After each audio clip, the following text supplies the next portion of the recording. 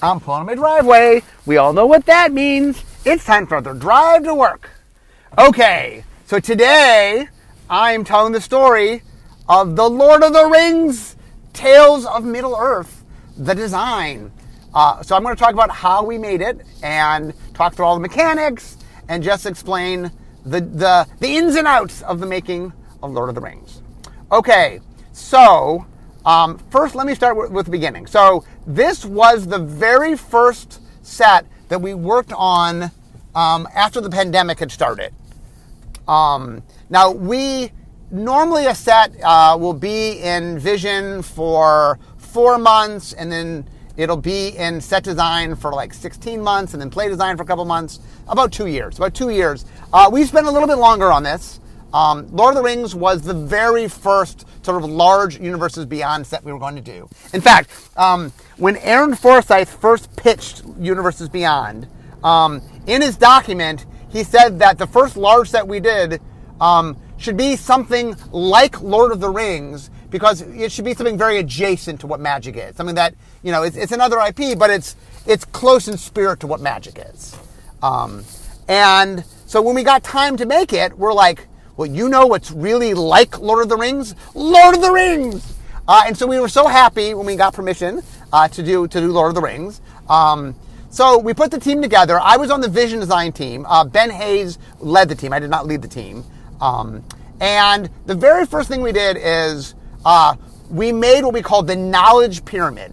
So what a knowledge pyramid is the team members had a mix of experience with Lord of the Rings. So, for example, in my youth, I'd read some of the books. I'd seen the films. Like I was aware of Lord of the Rings, and I knew some of Lord of the Rings, but I wasn't a diehard fan.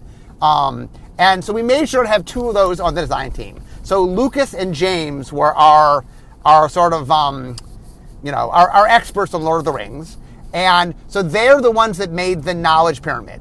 So what the knowledge pyramid did is it took things like characters, events, objects, places, and it put them on this.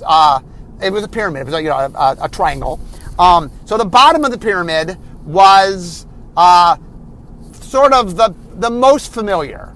So like if you know Lord of the Rings, you're going to know Gandalf, you're going to know Frodo, you'll know the One Ring. Like, there's things that if you're at all familiar with it, these are things so iconic to what it is, you're probably going to know that. So the second tier, the middle tier, was, okay, these are things that are a little beyond maybe the casual fan. For people that are a little more invested in it, people that have probably read the books, in addition to seeing the movies. And so that was like the middle ground, stuff that was not quite as easily known as the bottom. And then the top pyramid was for the die-hard Lord of the Rings fans. They've read the books many, many times. They go deep into it. The Bill the Ponies of the world. Of like, look, one of the things we learned early on was that when you're going to do top-down, like for example, we did a set based on Greek mythology called Theros. And so what we learned is you want at Common to be things that people are familiar with. So at Common we did Minotaurs and Gorgons and Pegasus and things that you just might know from Greek mythology. But at Rare, like we did like 100-Handed One, which is something from Greek mythology, but it's a deep cut.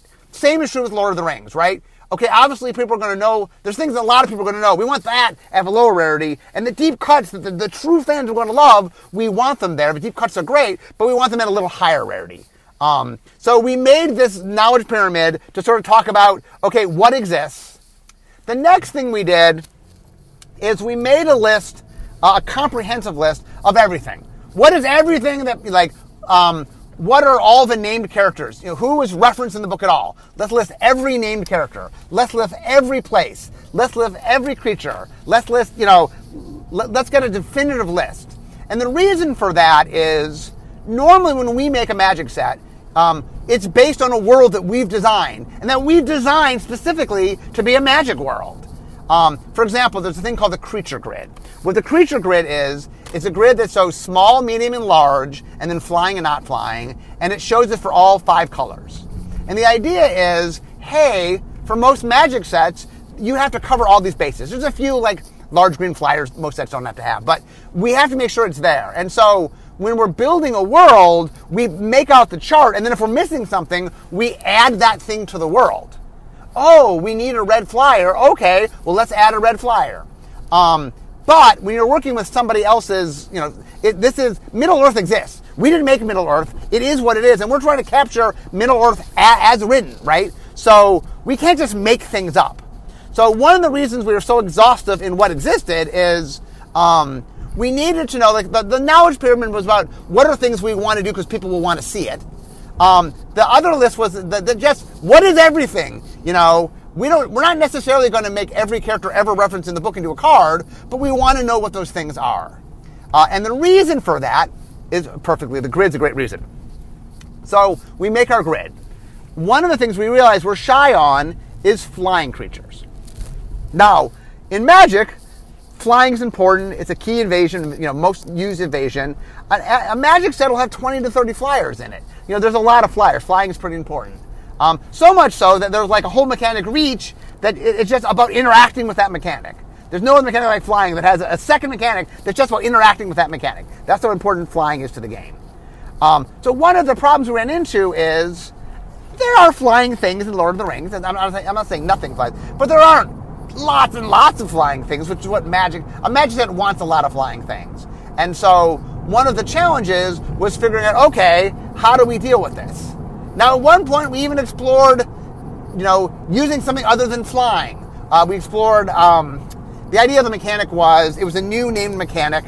I don't remember exactly what it was called. I'll call it evade. I don't remember exactly what it's called. But the idea was, it could be blocked only by things with this keyword or flying. So it was kind of like horsemanship from Portal, except horsemanship can only be blocked by other horsemanship. So it became unblockable outside that environment. So we tried to make a mechanic where it can be blocked by this thing and by flying creatures.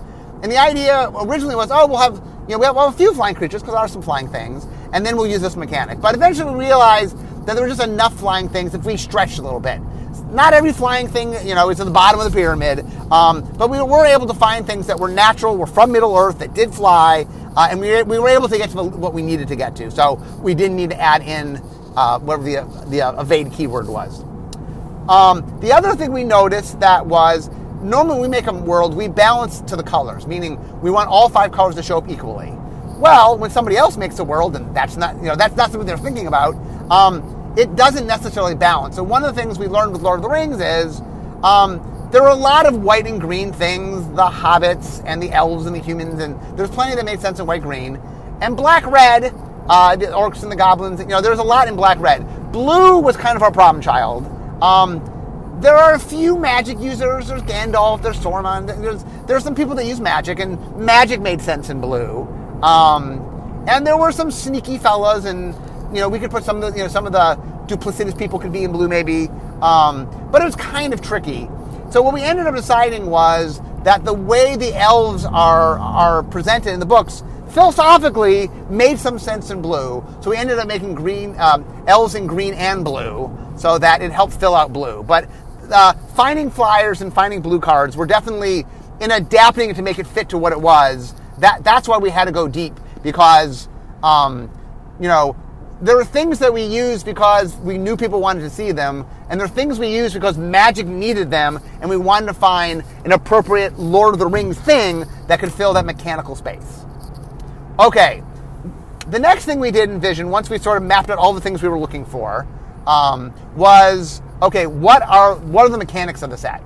So we decided to look at 3 components of the story that we thought might lend itself to mechanics. So the 3 things were the ring, Fellowship, and the army, the enemy army. Okay, so for the ring, we ended up looking, so Dominaria came out. So Dominaria was codenamed Soup. So originally that block was going to be a large set and a small set, Soup and Salad. Salad ended up becoming Core Set 2019. But for a while, it was going to be that. And we actually had designed a mechanic that we had pushed off to Salad. We had made it in Soup, realized we didn't need it for Dominaria, pushed it off to Salad, and then we never used it just because we never made Salad. So the mechanic was called Leader.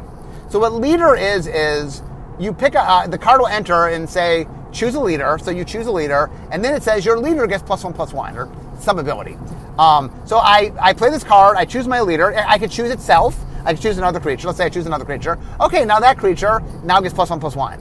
Now I draw a second card with leader. I play that card. This card says choose leader, your leader gets vigilance.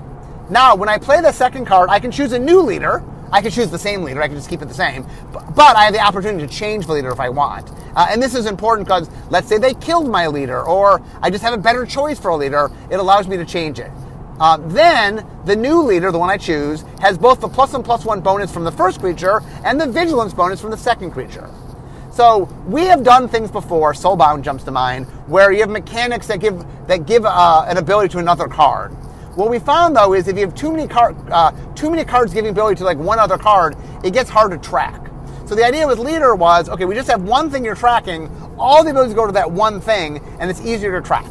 We liked it, we thought leader was a fun mechanic, it just didn't have a slot. So it goes where mechanics go when we don't have a slot for them, into sort of a slush pile. Part of my job as head designer is keeping track of all of them.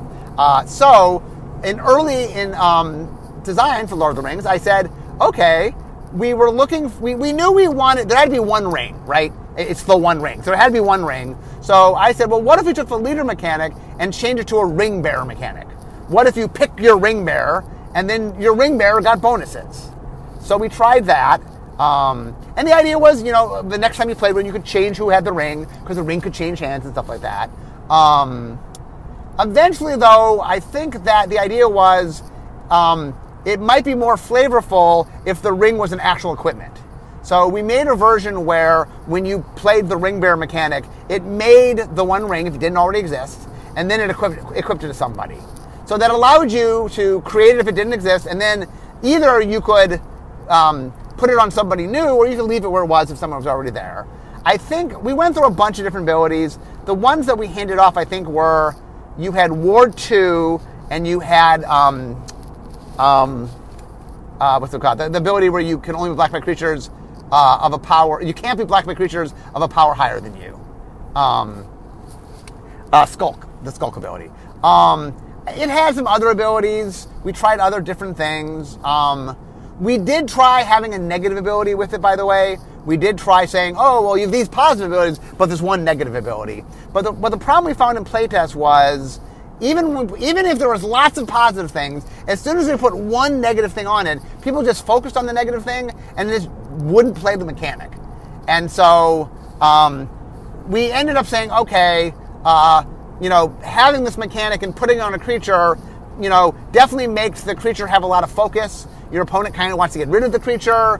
Things about the ring will make you attack, so it puts itself in jeopardy. And so we finally decided, okay, look, the ring tempts you with power. It lets you do things, but it comes at a danger. You become a focus of other people, and your life is more in danger. And we thought, you know what? That flavor seems good. And, I mean, we need the gameplay to work. So, having a negative ability that was a negative ability so it was more flavorful, but people not playing it wasn't a solution that worked. And so, like I said, we did try it. So we handed off the version that was the equipment. In set design, so set design was led by Glenn Jones, and Glenn and his team decided that it worked better as a status than as an equipment. The problem with making an equipment was the set, for other reasons, had a lot of sacrifice outlets, and you kept sacrificing it, and the flavor wasn't quite right. It was kind of stepping on the toes of stuff we would do with Matt's Orcs, which I'll get to in a second.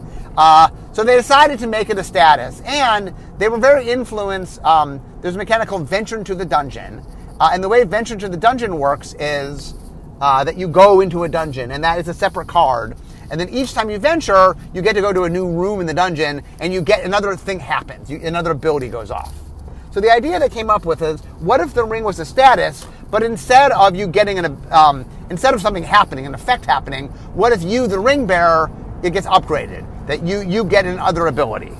And so they ended up choosing to do 4 abilities, so sort of 4 stages. And the idea is that the abilities go with the ring. So if if the ring corrupts you, is what we ended up calling it, and you move it to a new creature, the ability levels stay. Now, a new creature will get those abilities, but you don't have to go back to 1 again. So the first level is you become legendary and you have Skulk. Skulk, because we like the idea that you're invisible, you're hard to see. The ward didn't end up playing quite as well as we wanted, so the ward got removed. But they did add legendary. The idea is the people that have the ring become famous. It's famous to be a ring holder, a ring bearer. And the set had some legendary stuff. It played nicely with the legendary stuff. The second thing is whenever you attack, you draw a card and discard a card. So it encourages you to attack, but it helps you get more cards. The third ability is when blocked, at the end of combat, sacrifice any creature that blocked you, so you become dangerous to interact with. And the fourth ability is whenever you deal combat damage to an opponent, they lose 3 life. And so it was nice. It gets you more abilities, but it encouraged you to be more aggressive, so you would attack, so you put yourself in jeopardy. But it's something that evolved over time. Like I said, we changed the name. It went through a bunch of different names. In the end, it was The Ring Tempts You, because it's trying to get you, you're lured in by its power and make it more powerful. And it also says that you can just play it once and have the legendary skulk, but hey, the more you play it, the more you put it in your deck, the more powerful the ring is. The deeper you get, the more invested you get, the more powerful the ring becomes. Okay, next thing is the Fellowship. So we looked at the Fellowship. The Fellowship is the 9 characters that join together to go on the mission to get rid of the ring, the one ring. And so the idea was maybe you can make a fellowship and you join something and things join your fellowship. But in the end, it ended up playing a little bit too much like the ring mechanic. And so we ended up not doing a fellowship mechanic. The third thing was the enemy army. So we liked the idea. So we actually had something similar in the previous set. So we did a set called War of the Spark, in which the bad guy was Nicol Bolas, who was a giant dragon. And he had an army of zombies. And we needed... One of the ways in the past that we had made, like when you make an army, we just made a lot of token creatures. But the problem with having a board full of 1/1s is it makes it more defensive than offensive.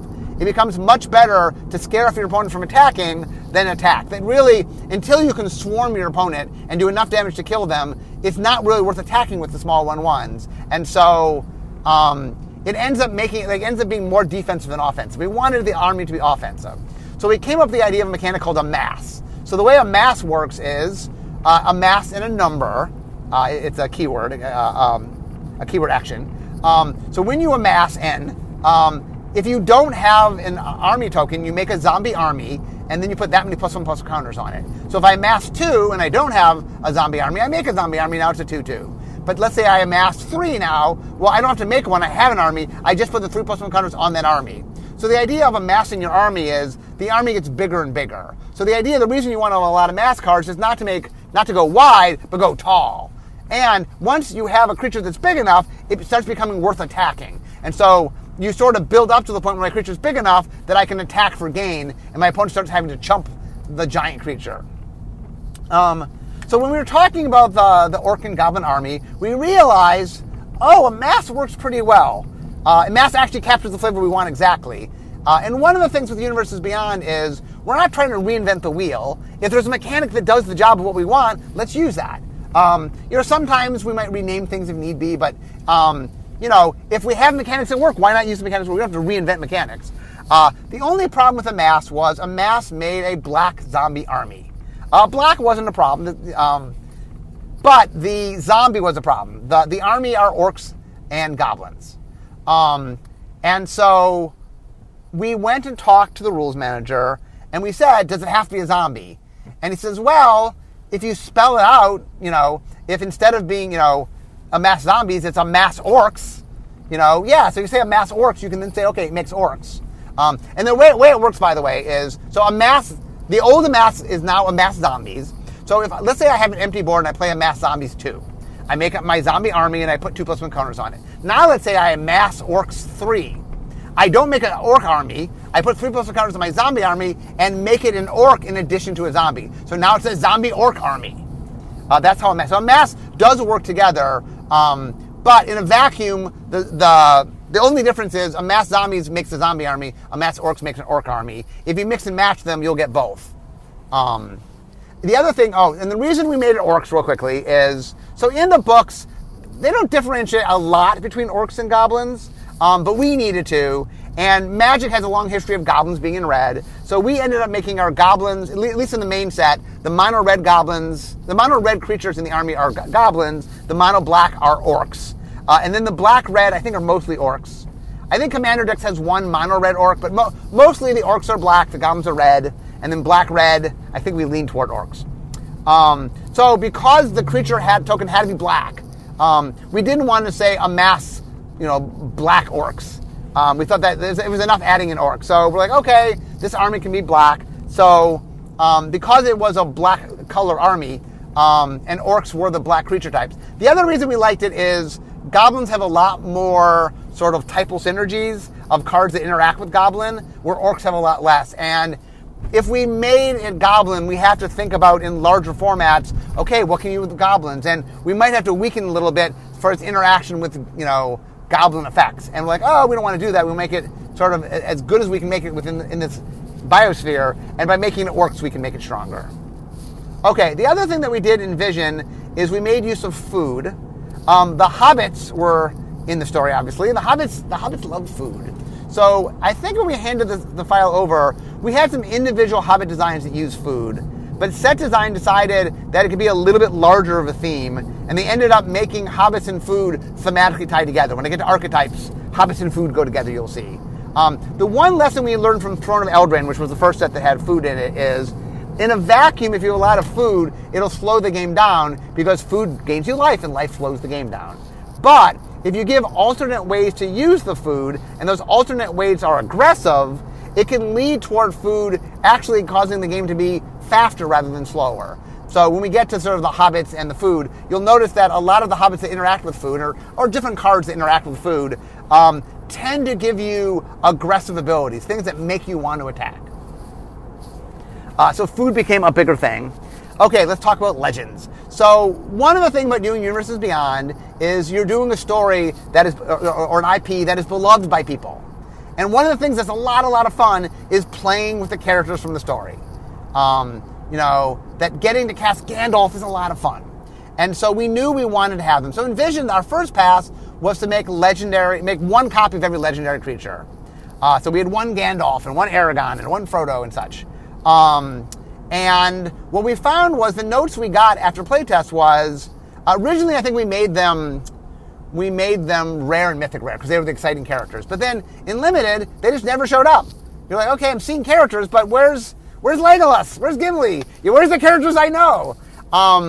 And so what we realized was we needed to have, of the popular characters, we needed to have a minimum of 2. One, so they could go at uncommon to be something that shows up in Limited, so that they could be draft arounds and exciting cards in Limited. And then one at rare, mythic rare, so we can make fun build arounds. So if you want to, make it your commander, or do something fun with it in the constructed format, we could build that too. A handful of them, we made 3, a couple of them.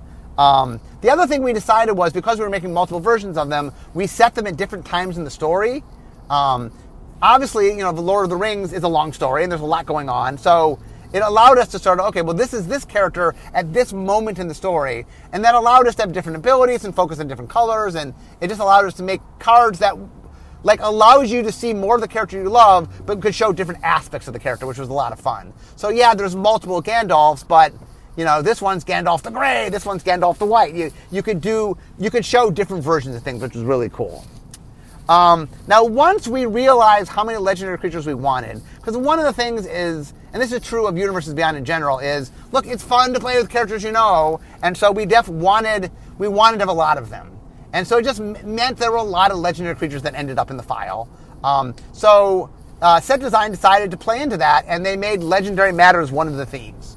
It's in one of the archetypes, and it shows up in a lot of the colors. That is I work well with a named character. And so it's fun until you want to then play with named characters, and named characters become more important. And then, once again, trying to use things that exist, Glenn and team realized there's a mechanic that already existed called Historic that batched together legendary things and artifacts and sagas. And, there's a lot of backstory to Middle-earth. We wanted to show that off. Sagas are a great opportunity to tell some of those stories. So sagas were in the set. Obviously, there are a lot of legendary creatures and legendary objects and stuff in the set. And there are a lot of artifacts. There are a lot of objects in the story. So Historic made a lot of sense. So there's 3 cards, I think 1 uncommon and 2 rare in the main set that have Historic. So that also got used.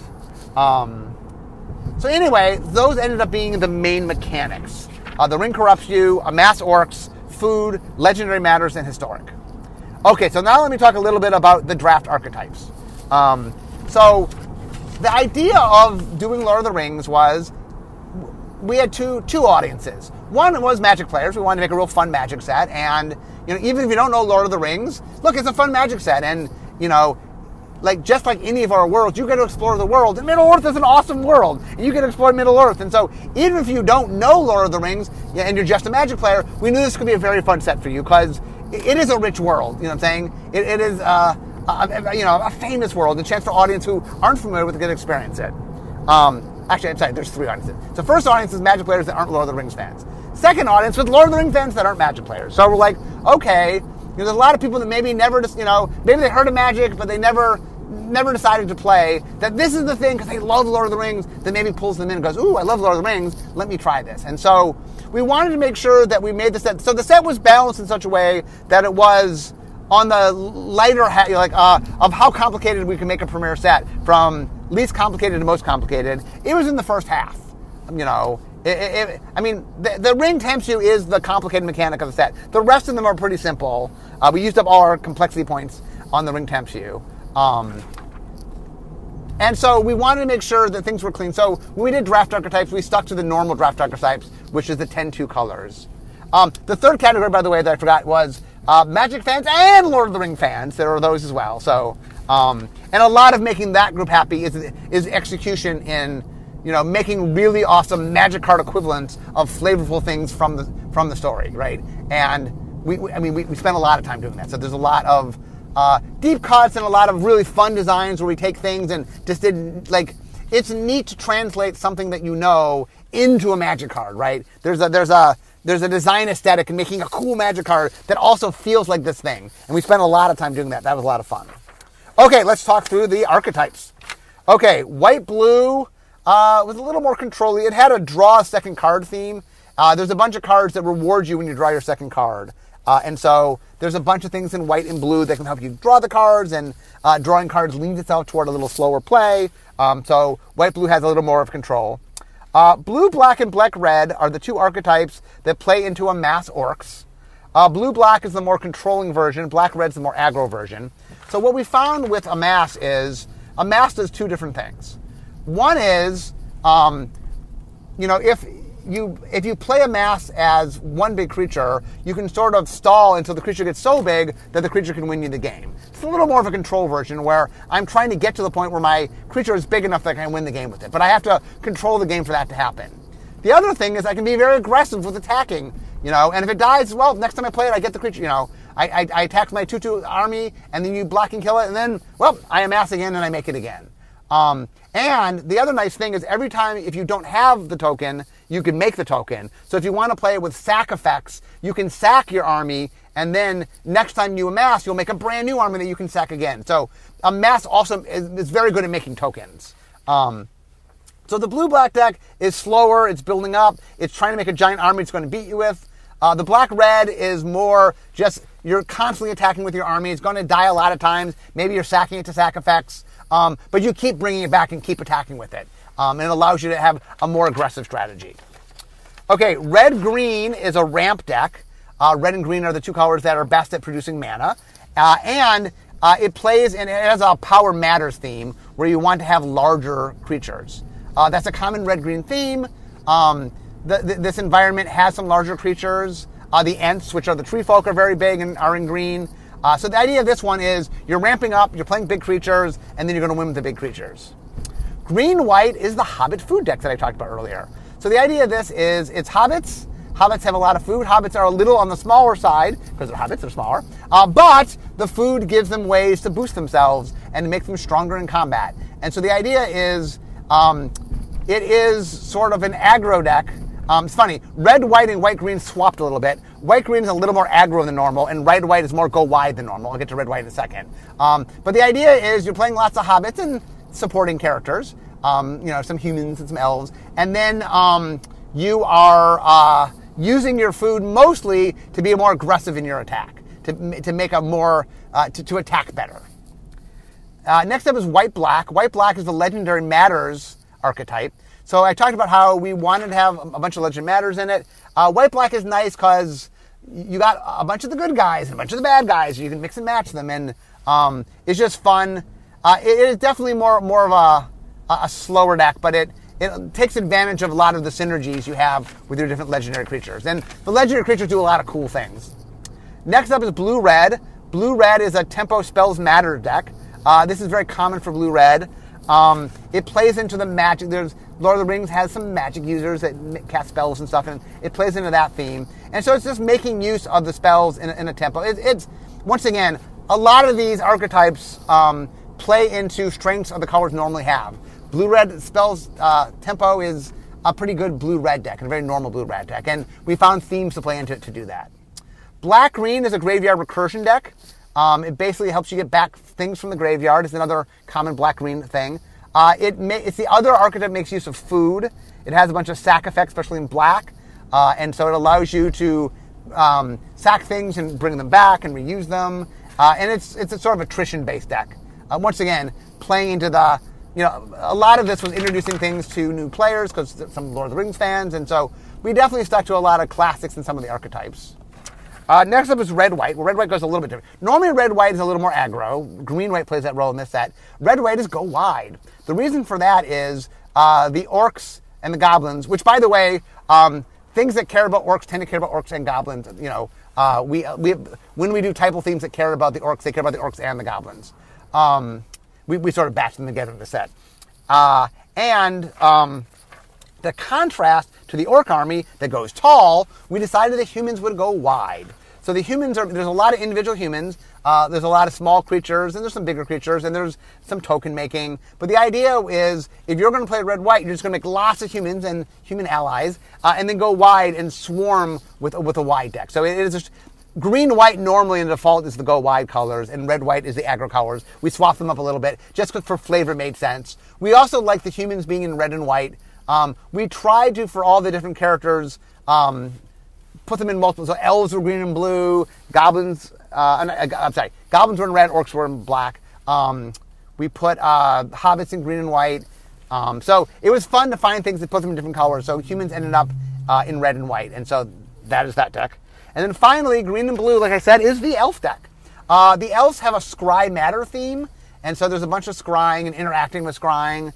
That sort of plays in some of the flavor of the elves. And it's, once again, a little bit of a slower deck, as green-blue often is. So those were the archetypes. Like I said, one of the things that was really important for us in making the set was this was our first Universes Beyond that was going to be drafted. We wanted to make a fun draft environment that if you love Lord of the Rings, and you love drafting, now you get them together, you get to come and, like I said, we put a lot of legend cards in uncommon, so you'll get to see them. And it's just a lot of fun sort of seeing all the different component pieces. And that one of the things Magic does really well is you get to mix and match things in fun and interesting ways. And it's neat to take elements that you know and that are fun for you from Lord of the Rings and mix and match them together. So anyway, that, my friends, is the story of the design of Lord of the Rings. I want to say that it was a lot of fun to work on. Lord of the Rings, just a little history here. Modern fantasy owes so much to Lord of the Rings. And Magic as a part of that itself, Magic owes a lot to Lord of the Rings. And so it was very fun sort of having a chance to go back and visit something that was so influential in what Magic was. And so that was a lot of fun. And so if you are a Magic fan that does not Lord of the Rings, try it out. It is like we built a world, but it's this amazing world that's really awesome and cool. Just we didn't build it. But if you enjoy seeing any new world, you get to come and you get to explore and see it. And Middle-earth is amazing. There's all sorts of cool things. And our art team did an amazing job with all the visuals. And anyway, if you're a Magic player that doesn't know Lord of the Rings, come try it out. It's an amazing world. If you're a Lord of the Rings fan that doesn't know Magic, I'm not quite sure how you got to this podcast, but thanks for joining me. But give it a try. Magic is an awesome, awesome game, and it really does a great job of bringing Lord of the Rings. We spent so much time and energy making it, oozing Lord of the Rings. And so if you're a Lord of the Rings fan, this definitely is something that I think you will enjoy. It's a game you'll enjoy. Magic is an awesome game. So for the Lord of the Rings and Magic fans, I don't think I have to sell you on this, but it's your two loves come together. It's Magic and Lord of the Rings together, so that's really exciting. So anyway, I'm super happy with all the work we did. A lot of people spent a lot of time. Like I said, we spent a little longer on this than a normal set. We really wanted to make sure we got it right. We hold a Lord of the Rings in a warm spot in our house in our heart, and we wanted to do right by it, and I think we did. So anyway, guys, that is my story, and I'm now here in the parking lot. So as we all know, that is the end of my drive to work. So instead of talking Magic and Lord of the Rings, it is time for me to be making magic. So I'll see you all next time. Bye-bye.